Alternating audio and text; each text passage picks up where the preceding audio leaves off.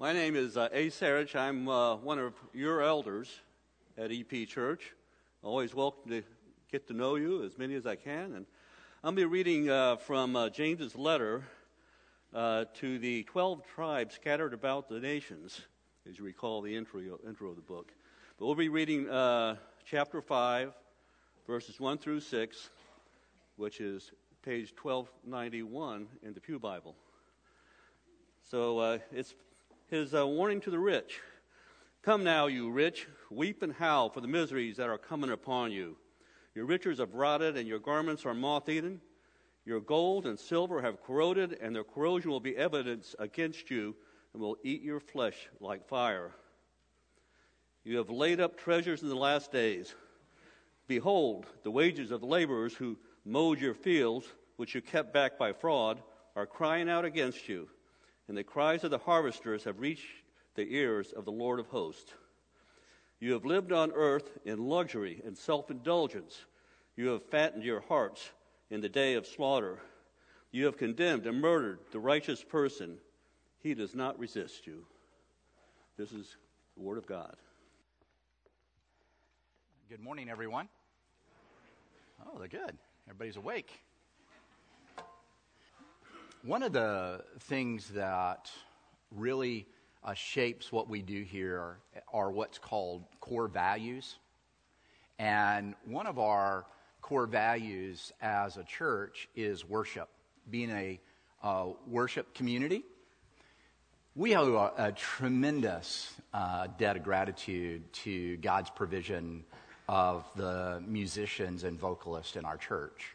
And sometimes we take it for granted because they're here every week and they do things for us and behind the scenes, and we don't even notice. Not only do they help me lead the service, but they often provide music to so many different groups, from our student ministries to our college ministry to our young adults. They're just tremendous folks. But as I was thinking over there, worshiping with you, how much a joy it is for me to be in worship. I get opportunities to be in lots of different worship services other than EP, and it's just not the same. One of the reasons it's not the same is you're not there. There's something about worshiping with people that you know. Now, if you're a visitor, I'm not discluding you. A part of worship is always to have people that are unknown becoming known, and people getting to know us. I write a card to our visitors every week, and one of the things that I put in the card to them is how hard it might be, a challenge, to find your way in a church that's 54 years old, that has people that have been in it the whole time. And that's a real challenge, and we need to reach out and bring them in and encourage them that the water is warm and that we don't bite. That was facetious. We don't bite. One of the parts of worship that I think is important is that this little part that we get to where we're not talking to God, but He's actually talking to us.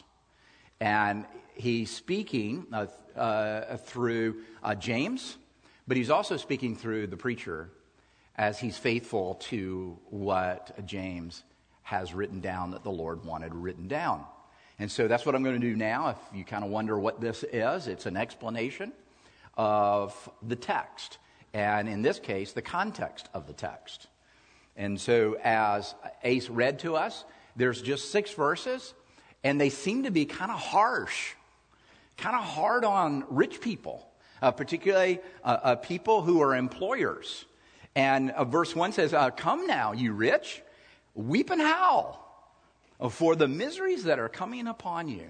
Down in verse 5, it's talking to the same rich people. You have lived on earth in luxury and in self-indulgence. And then it finished with, you have fattened your hearts on the day of slaughter. And you might be thinking, whew, glad he's not talking to me. I'm not rich. But James is talking to us. James is talking to Christians and their money. And you might be saying, and rightly so, the churches where we don't talk about politics and we don't talk about money. The problem with that is that the Bible talks about money more than almost any other subject. In fact, Jesus primarily talks about money. And when he's not talking about money, he's talking about poverty. And often those are linked together. And so if the Bible talks about it, we've got to talk about it.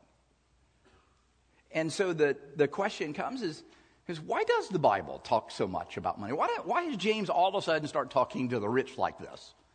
Well, when I was about 16 years old, I went to go live with this family, and they had one of the first pools in their neighborhood.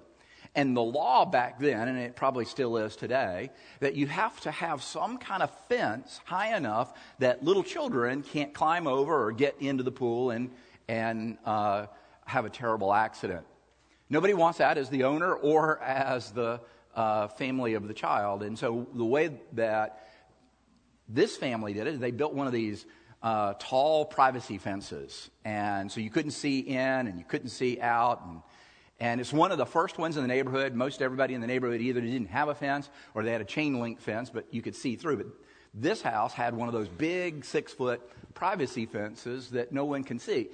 But over time, and you know this is true about an old wooden fence, over time, weak spots developed holes. We called them knot holes. You know, these just weak spots in the fence. And what we found is that every now and then, you would see an eyeball staring at you as you were swimming.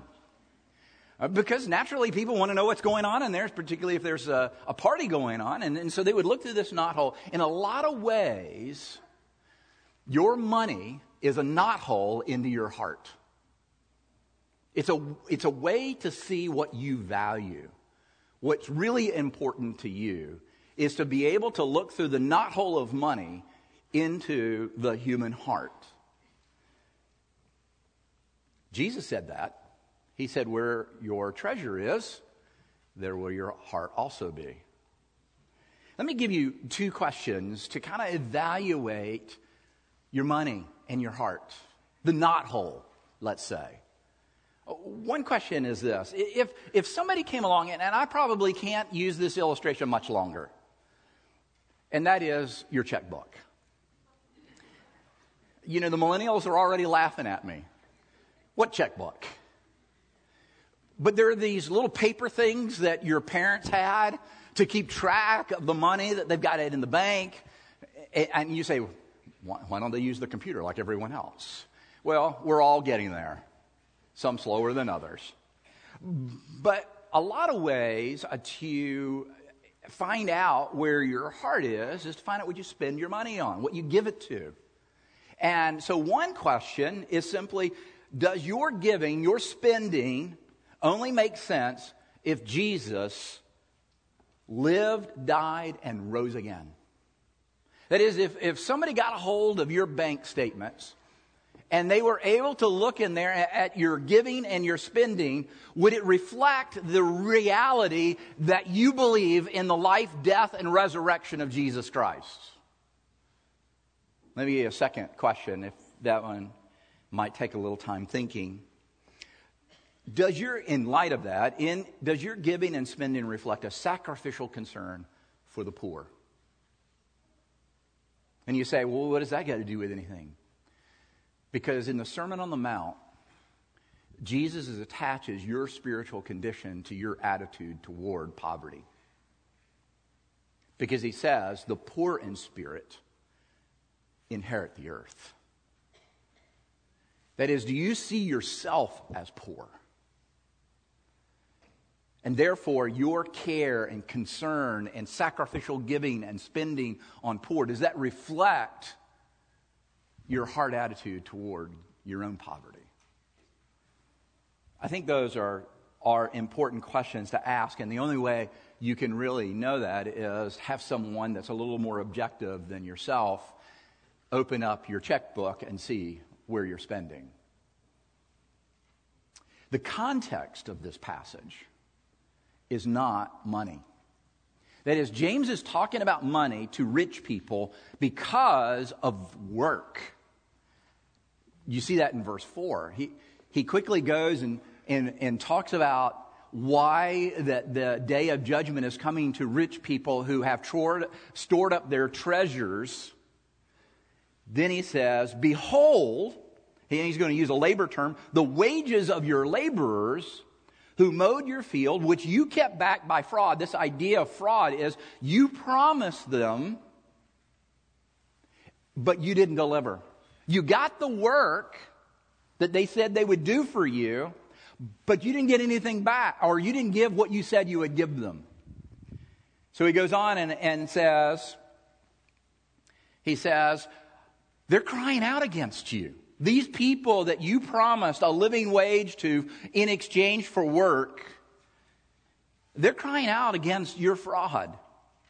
And the cries of the harvesters, he's again using a labor term, have reached the ears of the Lord of hosts. That is, they're crying out not just to the government to make sure that you have fair labor practices, that you don't oppress the poor, that you don't take advantage of the laborer. That's true. Go picket. But the real cry is being heard of the Lord of the host, the true employer of all employees. The problem when you talk about work in the church is that some people think that work is not a godly pursuit. What they mean by that is that work is a necessary evil that allows me to do what I really want to do, which is to live. It's a work to live idea. That work is a necessary thing so that I can do the fun thing. What really matters, what really has meaning, what really entertains me, what I really enjoy. And for others, they hear about work and they see it as an all-consuming temptation for them to live to work. That is, if one extreme is to work to live, the other extreme is work to live. And the other one is live to work. I think it creates both of those a false dichotomy, a false division between our faith, what we believe, and our work, what we do. Some have referred to it as a kingdom work and worldly work, a secular, a sacred divide. That is, what I do from Monday to Friday between the work hours, that's for the world. But once work is over and I have my own time and I can control my own time and what I do, that's kingdom work. And so that makes us all begin to wonder, does our work really matter? Does it matter to us? Does it matter to our employers? Does it matter to God? And so this morning, I'm using 5:4 in the context to give you a biblical and practical overview of work. Because James is assuming these people know this. And so he's addressing the unfair labor practices in the context, assuming they understand that their work matters to God. That there's a value in work. That there is a problem with work. He's addressing that problem. The inequity, the unequal treatment of employees. But there's also a purpose for work. That if we knew what the purpose and the value of work and the problem of work, it would change everything about our view toward work. We wouldn't live to work or work to live. We wouldn't take jobs that we don't like. We wouldn't find our significance and our identity by our work. The reason we do those things and the reason that we struggle to rest, to truly rest, is because we have an unbiblical and an impractical view of work. And so to recalibrate ourselves, to bring ourselves back into line, we have to say to the Bible, well, what does the Bible say about work? And in order to give you that perspective, I center around these ideas of value, problems, and purpose. What's the value of work? Genesis 2:2. So we have to go back to the beginning, since work has been part of the very beginning. It says, on the seventh day, God finished his work and he rested. Now, in the 21st century, we don't realize how revolutionary that statement is. But when Moses wrote it down on Sinai in the middle of the wilderness, why the Jews had come out of Egypt, slavery, and Moses is reminding them of how they got here, what the purpose was, what's the why of they find themselves in the wilderness. He recounts the story of creation, and he says, when God was done his work, he rested. And the reason that's so revolutionary is that they have a God who works. They have a maker, a creator, an artist, a craftsman, a gardener. Our God has dirt under his fingernails. And that was revolutionary in the ancient world because no other culture, no other religion had a God who worked. Do you remember the Greeks, their version of work? We know that from Pandora's box. And if you know the story of Pandora's box, inside is all that is evil in the world. And that when it's released, all the evil comes out into the world. And so they want to keep the box sealed, but eventually it gets opened. And when it gets opened, all the sorts of disease and famine and death come out. But there's one thing that comes out that surprises us. Work. Because the Greeks thought work is menial labor and is not to be done but by those that have menial lives, unimportant lives. And so in the Greek world, the top of the work world were philosophers and politicians and artists. And at the bottom of the world were farmers and craftsmen because they had to do the work in order to live. The Babylonians were the same way. They have their own account of creation called the Enuma Elish. And in that Elish, it tells you that the gods created humans for the purpose of doing the work that they didn't want to do. Because it was beneath the gods to do work.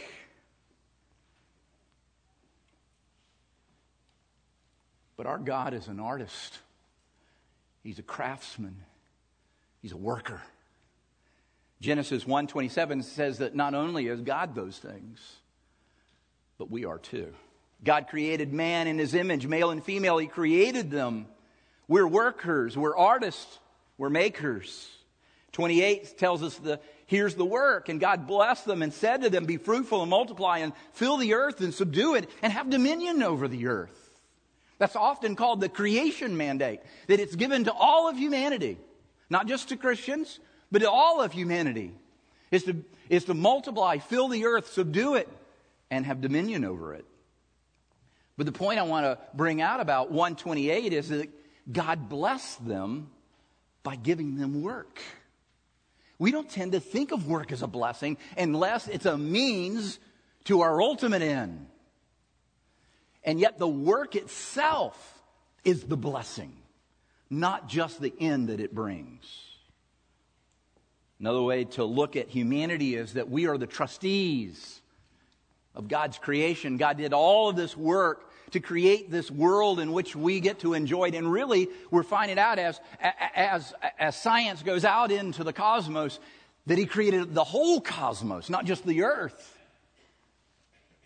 for his glory and for our good. And he blessed us by giving work. Do you see your work that way?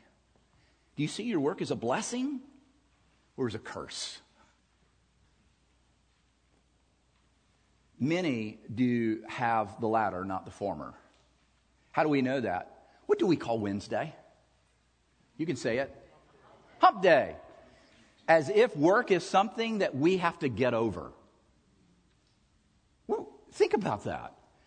We can't wait to get to Wednesday because what comes after Wednesday? Thursday. And what comes after Thursday? Friday. And then we have a slogan for Friday. Thank God it's Friday. You see, not only has our culture misunderstood the blessing of work, so has the church. God values work, and so should we.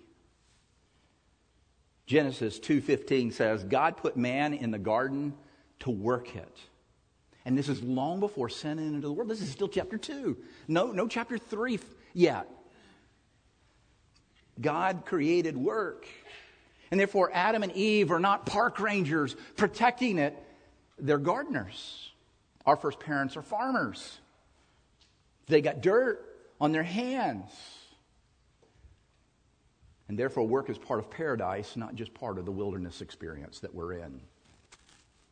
As a result of sin, work became hard. It's frustrating at times, and sometimes it becomes unfruitful. But work is good. How many times does God say that about His work? 7 times. And in the end, that's a moral statement. I created the heavens and the earth, and it's good. It's good, it's good, it's good, good. In case you missed it, it's very good. What is God doing when He does that? He's hallowing. We don't use that word. It's an old word. It means to make something holy, to set it apart, to make it for His use and purpose. When God created and said something was very good, did you know He really was looking at the cosmos and saying, it is mine. And it's for my glory. I'm setting all of creation apart. All of this work. You know what that also means, practically speaking?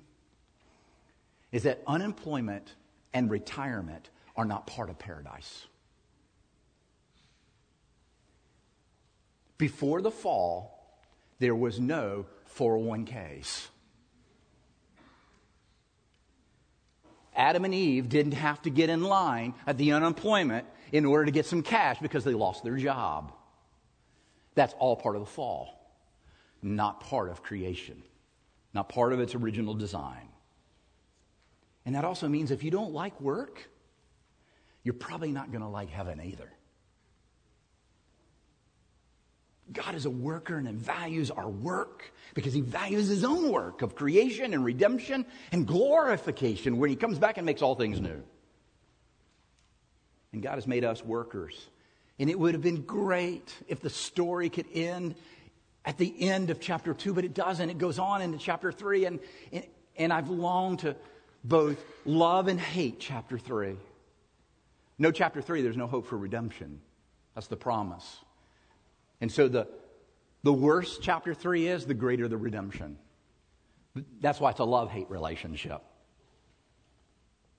Adam and Eve were not content with how God made things. And so Genesis 3:17 says, because you're not content, because you would rather be your own employer, because you want to go off on your own and be your own boss, and to tell me I'm not the boss of you. Sometimes we humans are perpetually 4-year-olds. You're not the boss of me. When Adam and Eve did that, God said back to them in Genesis 3:17, cursed is the ground because of you. In pain you shall toil. Thorns and thistles it shall bring forth, and by the sweat of your face you shall eat bread. Work is cursed, but work is not a curse. I know it sounds a little nuanced. I know it sounds a little vague, but work is not a curse. That is, God didn't look at us and say, well, I'm now going to give you work to do. God gave us work before we were discontent. But because we became discontent, work has become hard. In fact, it's become unfruitful at times. And as a result, it creates, this is the problem of work, it creates difficult workplace relationships. And you know that's true. Most of us who work in environments with other people, it's not long before we have a problem. That should not surprise you. It was in the first workplace. The first 2 employees, Adam and Eve, what did they do? They both, behind the back of the other, spoke to the boss about them. They went and said, you know, boss, that other employee you put in our workplace, she's not very good at this. In fact, she's ruining the workplace. Did you not check her references? And then I'm sure Eve goes to the boss and says, hey, he doesn't have leadership skills. Did you not read Jim Collins' book on leadership? Why would you pick this guy and put him in charge? It's not new. It's been going on since creation began in the very first workplace. Broken relationships at work. But also there's oppressive labor practices. There seems to be a growing disparity between those that have and those that have not, the rich and the poor. But that too is not a modern problem. Even James recognizes that. He says, you rich, you need to mourn. Why? Because you've hired these laborers, these employees, and you're not paying them a living wage. You're not paying them what you told them that they would receive, or they would have never accepted the job in the first place. That's called fraud. Jimmy Carter, when he received his Nobel Peace Prize in Oslo, they asked him this question. What is the greatest challenge the world faces? And you might not agree with Jimmy's assessment, but I think there is something true here to show you that this is not a new problem, but it is a big problem. Among all the possible choices, I believe the most serious and universal problem is the growing chasm between the richest and the poorest people on the earth. And most of the world's ills can be traced to this root problem. It's just not new. It is big, but it's not new. There's also unsafe work conditions, and many of you know this. Your very favorite chocolate, your very favorite, are being produced by children who are practically being paid nothing to harvest those cocoa beans. And I know if you saw these children and the lifestyles in which they had to live to get you that chocolate, you would not buy that chocolate. And one of the other things we value as Americans is cheap goods. Sometime when you go home, when you decide to take off these really nice clothes, I want you to look inside and see where they were made. Most of the threads that we wear are made in places like Malaysia and China, where they have no labor practices. They operate sweatshops where children have unsafe workplaces, where it is not uncommon for them to be injured while they work. And all the employer does when they get injured is fire them because they can't produce.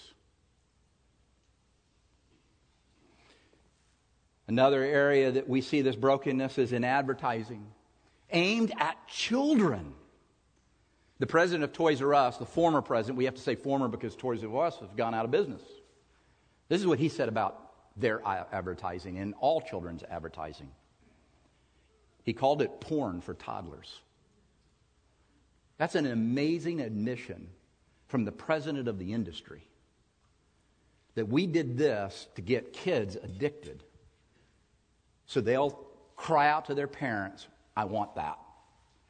It's hard to take a child into the store anymore because he's already seen what's on the shelves in his home. The irony of technology, we were told, this isn't an anti-technology message, but we were told it was going to save us time. And the evidence has already proven that we're more addicted to our iPhones and iPads and computers than we ever were by time-consuming labor practices. Many people are exhausted in America by their work. And we're not even the hardest working nation in the world. You'd have to go to Japan to see that, where they wake up early to get on a train and go to work for 14 hours before they get to go home. And because the employer wants them there in the morning, he's created tubes for them to sleep in so they'll stay at work. But that's so many in America are so exhausted by their work. We don't know how to rest. We identify with Lady Gaga, who says that my whole life is a performance and I have to up the ante every day.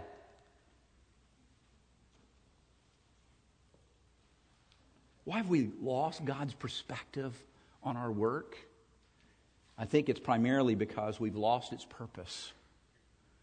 We don't know why, for which work was created. And let me ask you a couple of questions to get at that, and then I'll obviously wrap it up. And who do we work for? Who do you work for? Who do I work for? And mine seems to be so obvious because I work in a full-time ministry. Oh, obviously he's got God as his employer. How about you? Whether you're at NSA or the medical center or at a Christian school or even in your own home. Who do you work for? Who's your ultimate boss? Ephesians 6 says, do not work by way of eye service as people pleasers, but as servants of Christ.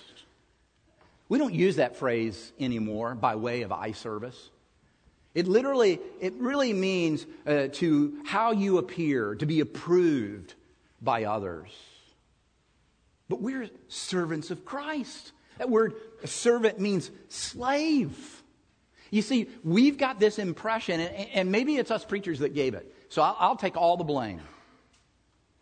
And we have often said, Christ rescued you to set you free. And what we've tended to mean by that is not how we have all taken it. We have tended to take in that freedom to mean I don't have a boss. I'm my own boss. That Christ rescued me so that I wouldn't have a boss, so that I wouldn't have a master, so that I wouldn't have someone, I wouldn't have to be a slave to some. Christ came to rescue you from sin only to put you into his bondage, only to put him as the master of your life. And if you're new to EP and you're just thinking about Christianity, if there's ever a reason to reject Christianity, this is it. I want to be really fair. If you think Christianity is unfair, please let this be what is unfair by American standards. And you're going to have to work through that. That Jesus Christ did not save you to set you as your own master and Lord. Jesus saved you so that he would be your master and Lord instead of sin and death. And that's okay. If you've got to wrestle through that, you've got to wear that for a little while. And ultimately, if you reject Christianity, don't reject it because you don't like the preacher, or you don't like the music, or you don't like the chairs. Reject it because Jesus says, I am Lord. And you either bow to me now, or you will bow to me in eternity.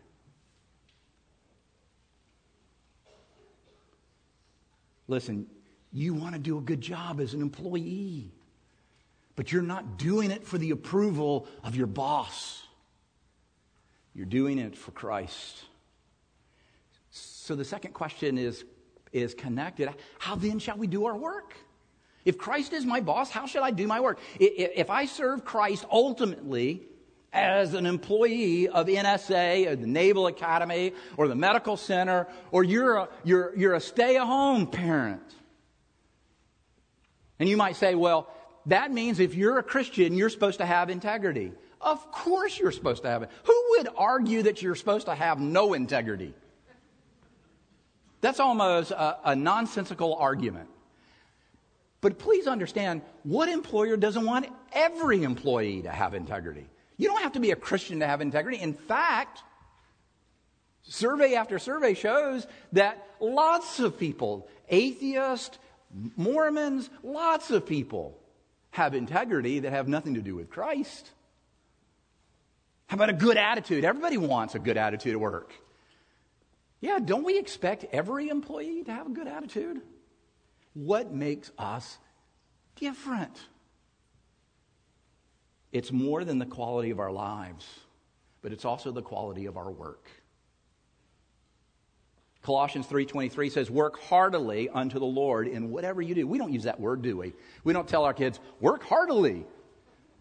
It's not a word we tend to use anymore, but it simply means wholeheartedly or with all your heart.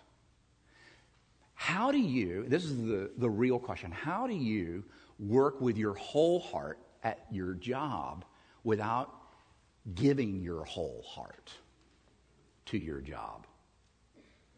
I know it sounds a little nuanced, but it's so important. You worked for Christ. He's the only one who has ownership claim over your heart. But at the same time, we work wholeheartedly for Him at work. Wouldn't it be great? I think this would be awesome. To go to a nice restaurant, you're sitting there with some of your friends at work, it's lunchtime, and you know how it is. Sometimes people talk loud enough that you can hear their conversation. And you hear a conversation of a group of employers here in Annapolis, and you hear them say this, and I know it's illegal to say this, but I only hire Christians because they're the best workers. I love the sentiment behind that. I know you can't, in an interview, only hire Christians. That is, you can't say, are you a Christian? Can you share your testimony in 3 minutes and then I'll give you the job? But wouldn't it be great that the reputation of Christians in our community is so grand in relation to wholeheartedly working for an employer that they want us, that they think we're the best employees on the job? You ever hear salesmen sometimes get together and have a conversation about their customers? My guess is it's a lot like teachers talking about their students. You know, they get together and sometimes the way they talk about their customers, and this isn't everybody, I don't want to paint all salesmen this way, but sometimes they paint them as they're not really bright. They're not the best. But we've got to help them. We've got to give them what they need. Loving Christ empowers you to love your customer. The best salesmen should be Christians because they are loved by Christ and they love Christ and therefore love their customers. Therefore, your work is not so much that you can do your ministry. Your work is your ministry. It's your calling. Just one word to Christian employers or managers, and many of you are. If you're not the owner, you're the manager, and therefore you have influence over the culture of your job. Did you know that your position to influence a culture, that your culture is to be a place where people flourish as God image bearers? That is, you're not destroying the image of God at your workplace, you're making it flourish. But you're also, as a second goal, you're trying to make a place that contributes to the flourishing of the community. And you might rightly ask, but that's not the bottom line. The bottom line is the bottom line. Are we making a profit? Let me just give you a quote from a couple of business guys. One is Jim Collins and the other one is David Packard, and you might know both of them. In Built to Last, Jim Collins says this: here is what separates a great company from a good company. Contrary to business school doctrine, we did not find maximizing profits as the dominant driving force through the history of the most visionary companies. You hear what he's saying?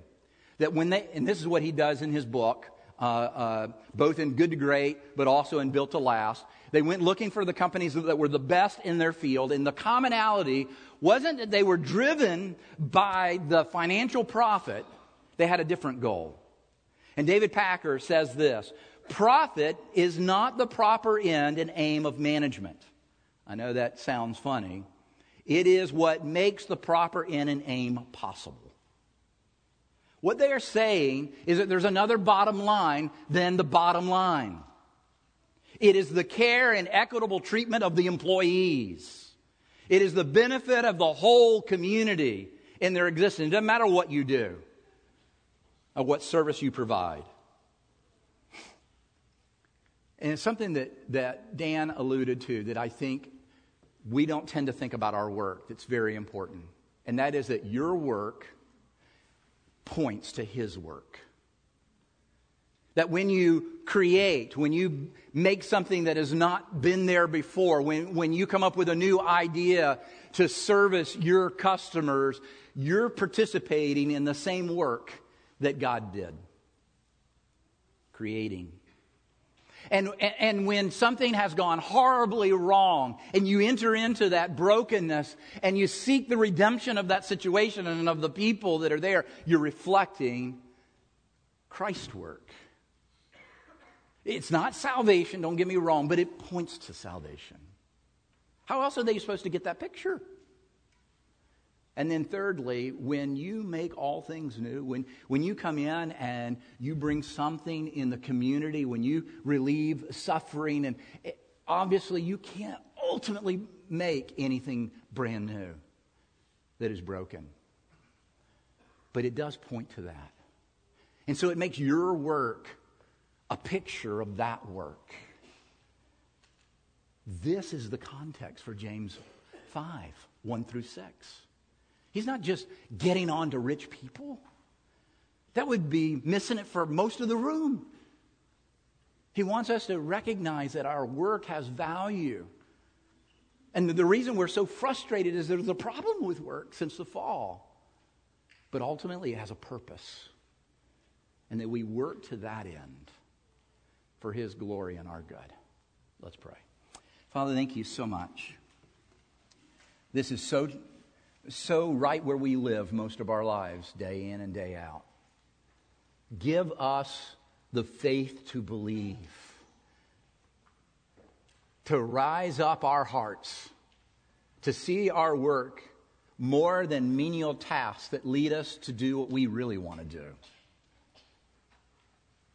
And to help us from giving our whole hearts to our work so that it becomes our identity. But to see it almost as a sacrament, not quite, but almost.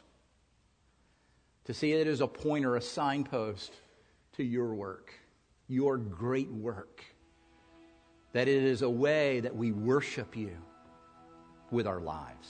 We pray in Jesus' name. Amen.